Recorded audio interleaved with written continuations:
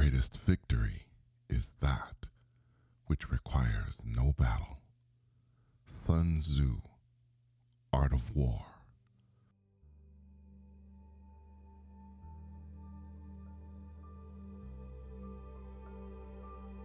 We'd been drawn to this place by O's shadow armor. Now we had tuned into it, and from the very moment that we had arrived, we found ourselves in the fight of our lives in a place that was both a desert and an ocean. Funza had formed a water giant, and Commander Auk was swirling, ready for attack. Now we spiked Aja's tip into the sand and said, "Get him!" then took off toward Funza's water giant. Black sand suddenly whirled around me like a tornado, then each grain transformed into bits of golden light. It was admittedly beautiful, but beautiful didn't matter to me in that moment. It wasn't gonna stop the commander or the other soldiers. Get him. That was easy for her to say. Now he was half god, a warrior of the lightning tribe. She could get him all she wanted, but I was just Eric, with shadow armor that Naui had patched up with the light she carried inside her. Would it be enough to defend myself against Auk? Well, I was gonna have to find out, because the armor snapped on as the commander, twisting toward me in the form of a black tornado, lunged. I threw up my arms, covering my face. It was pure instinct, a reflex, and, well, I felt stupid for doing it. But then something happened. The grains of golden light, continuing to spin around me, turned into two giant golden arms, and they blocked him. Did I actually do that? From Auk, I sensed astonishment, disbelief, and in the distance, a glimpse of a wall of golden water sprouting up around the water giant. This wasn't so bad. I was holding my own, and it was only a matter of time before my half-god sister would take Funza down. I could feel it. Auk came at me again, and I cocked my fist back to take a swing. But he surrounded me, and the golden grains of sand went dark again. I rocketed upwards, the sand spinning chaotically around me, and a split second before I whipped through the eye of the tornado, something struck me in the chest like a hammer and knocked me back to the ground. No idea what it was. With all the sand and dust, I couldn't make out anything. And I knew O would be yelling at me because I hadn't activated the armor around my head and face. "Why won't you trust your instinct?" he'd question, looking at me frustrated. Well, the armor swallowed up my face in that moment, and I was on pure instinct. I could feel Auk holding me down and at the same time closing in around me. And I could hear Naui's voice in my head. "Fight," it said over and over again. "Fight." I was already completely out of gas, completely exhausted. That punch in the chest didn't just knock the wind out of my lungs.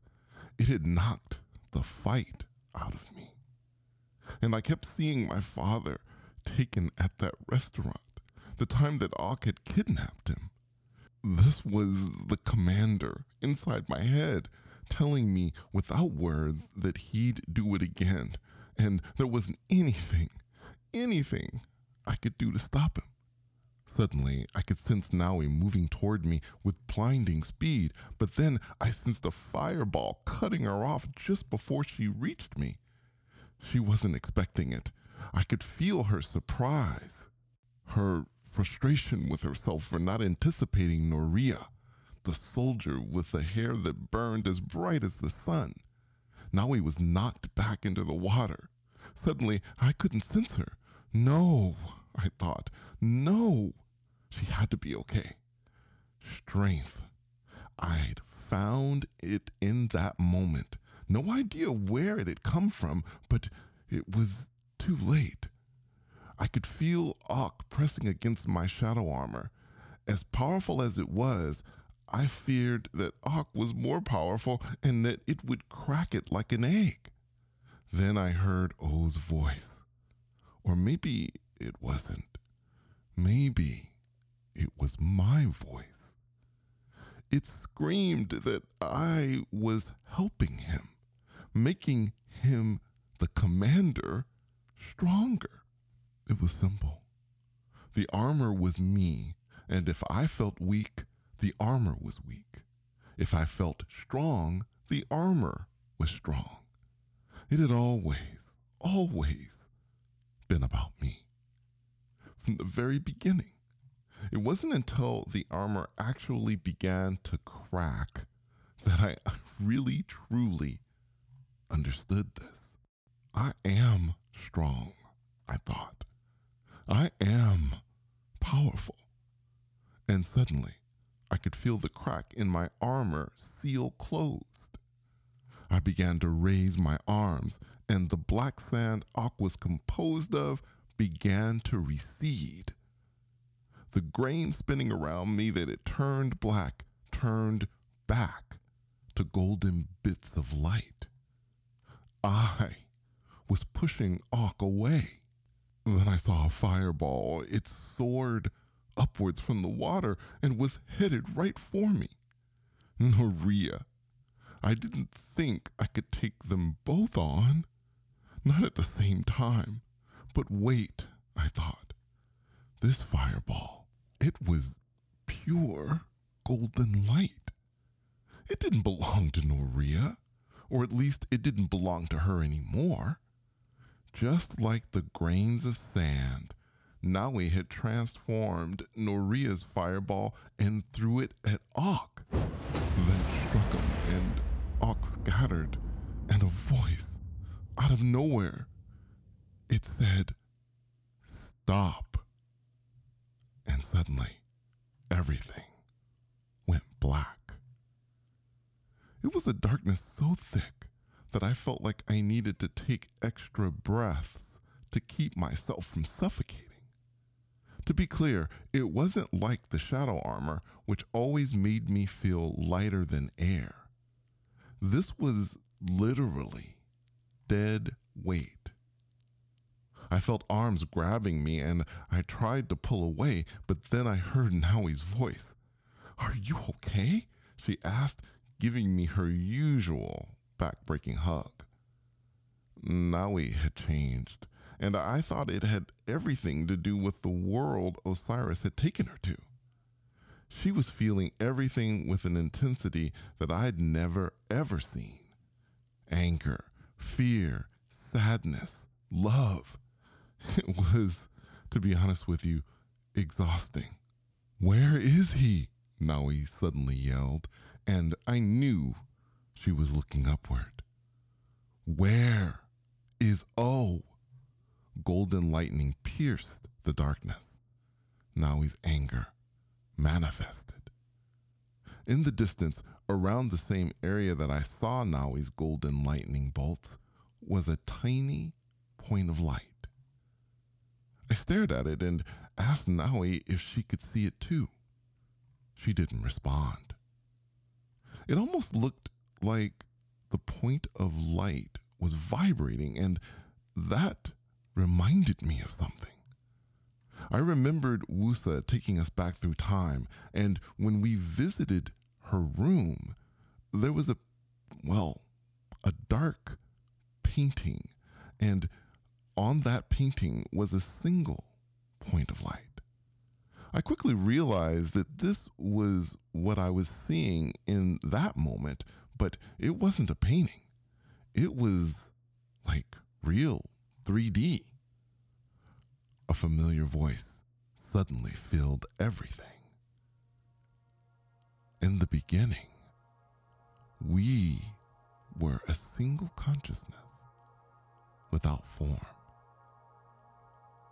An explosion of light followed, and it was so bright that I just knew I'd be blind after it ended, if it ever did. And that voice, the one that seemed to be everywhere, the one that I could hear thundering inside of me. That voice belonged to Seth. Just when I thought the light couldn't get any more bright, it did. Didn't matter that the shadow armor had activated around my head and face, that I had my eyes shut so tight that my eyelids were trembling.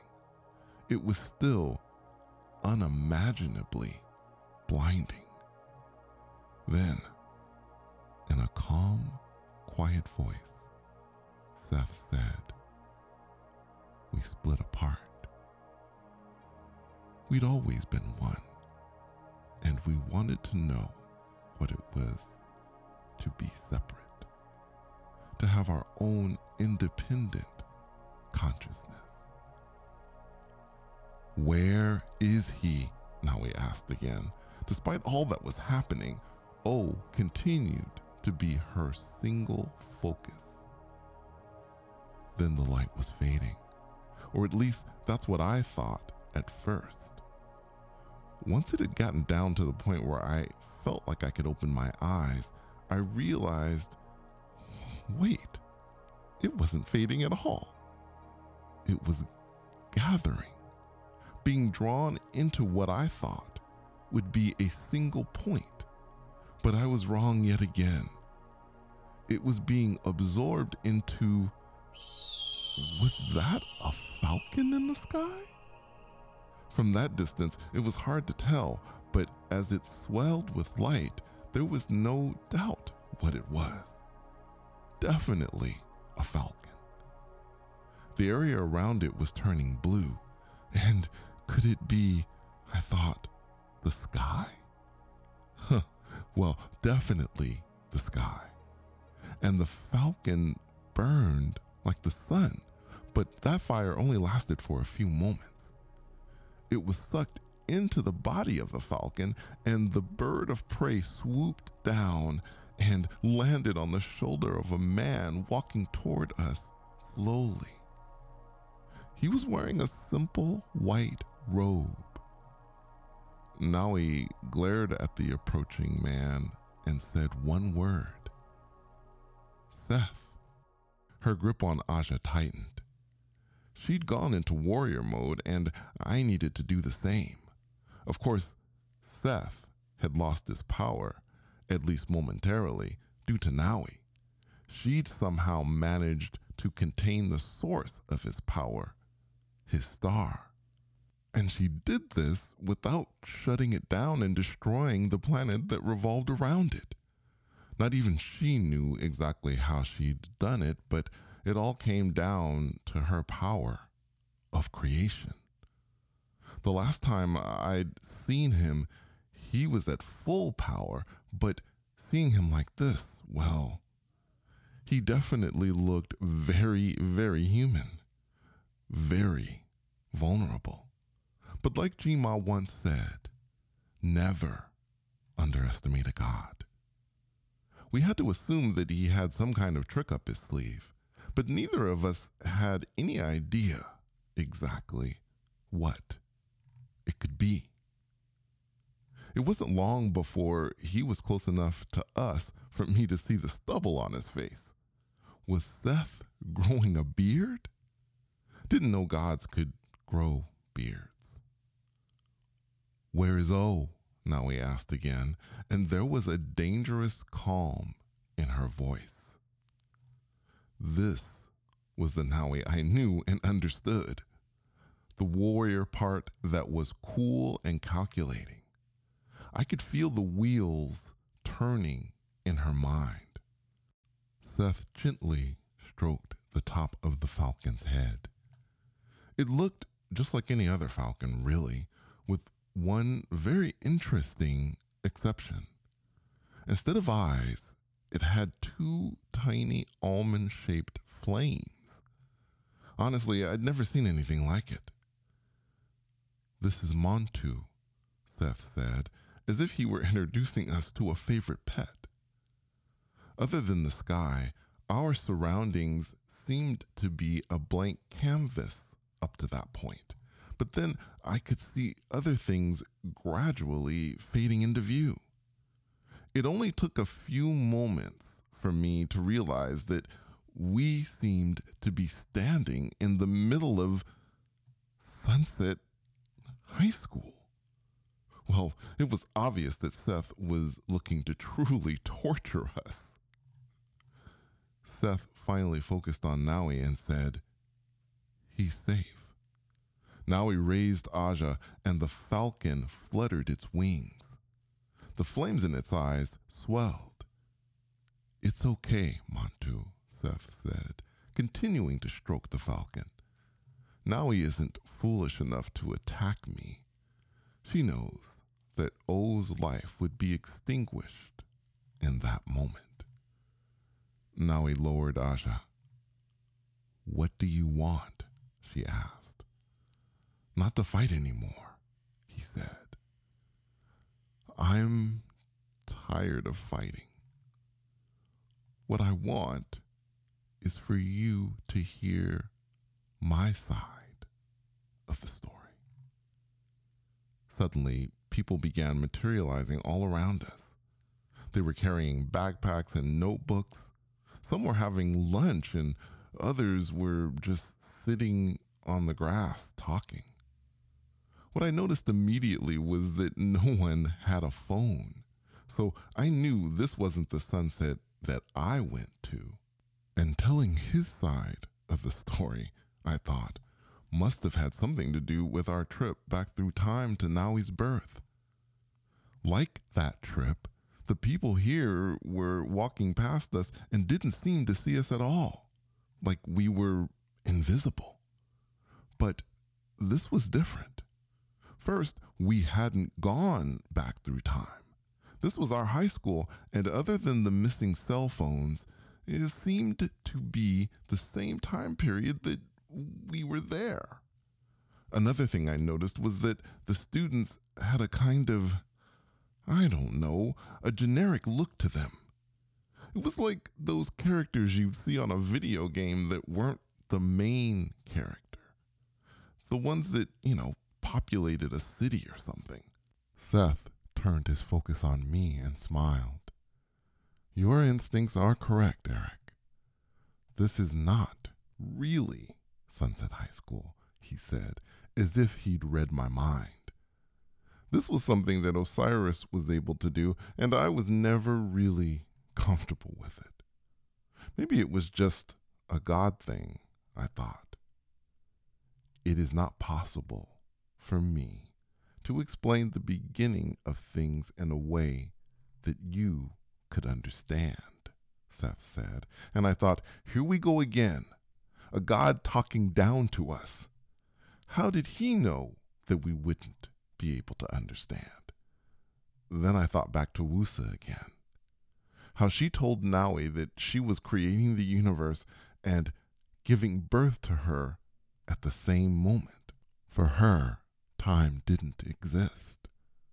Well, I thought, maybe he did have a point. 'Cause no matter how hard I tried, I couldn't even begin to imagine a world without time. "None of this matters," Naui said, and I remembered how unimpressed she was with what Wusa had done. "I'll never, ever give you what you want, Seth." Well, that might not have been the smartest thing to say, I thought. We want to at least make him think he has a chance. It was the one thing that was probably keeping O alive. Seth stood there quietly for a while, taking Naui in, then said, "We'll see." And the falcon spread its wings. The fire burning beneath its eyelids shot out and swirled around Seth like a cyclone. A split second later, the flames disappeared and Seth was gone. Me and Naui looked around, and she said she had a pretty good idea that O was close. Like O's father, Naui had tuned into O's shadow armor and was able to track him. Any idea what direction? I asked. Then I noticed someone sitting alone in the grass, sketching in a notebook. He looked to be about my age. And there was something so familiar about him, but I couldn't quite put my finger on it. I moved toward him, curious about what he was drawing. Then I stooped down beside him and looked over his shoulder.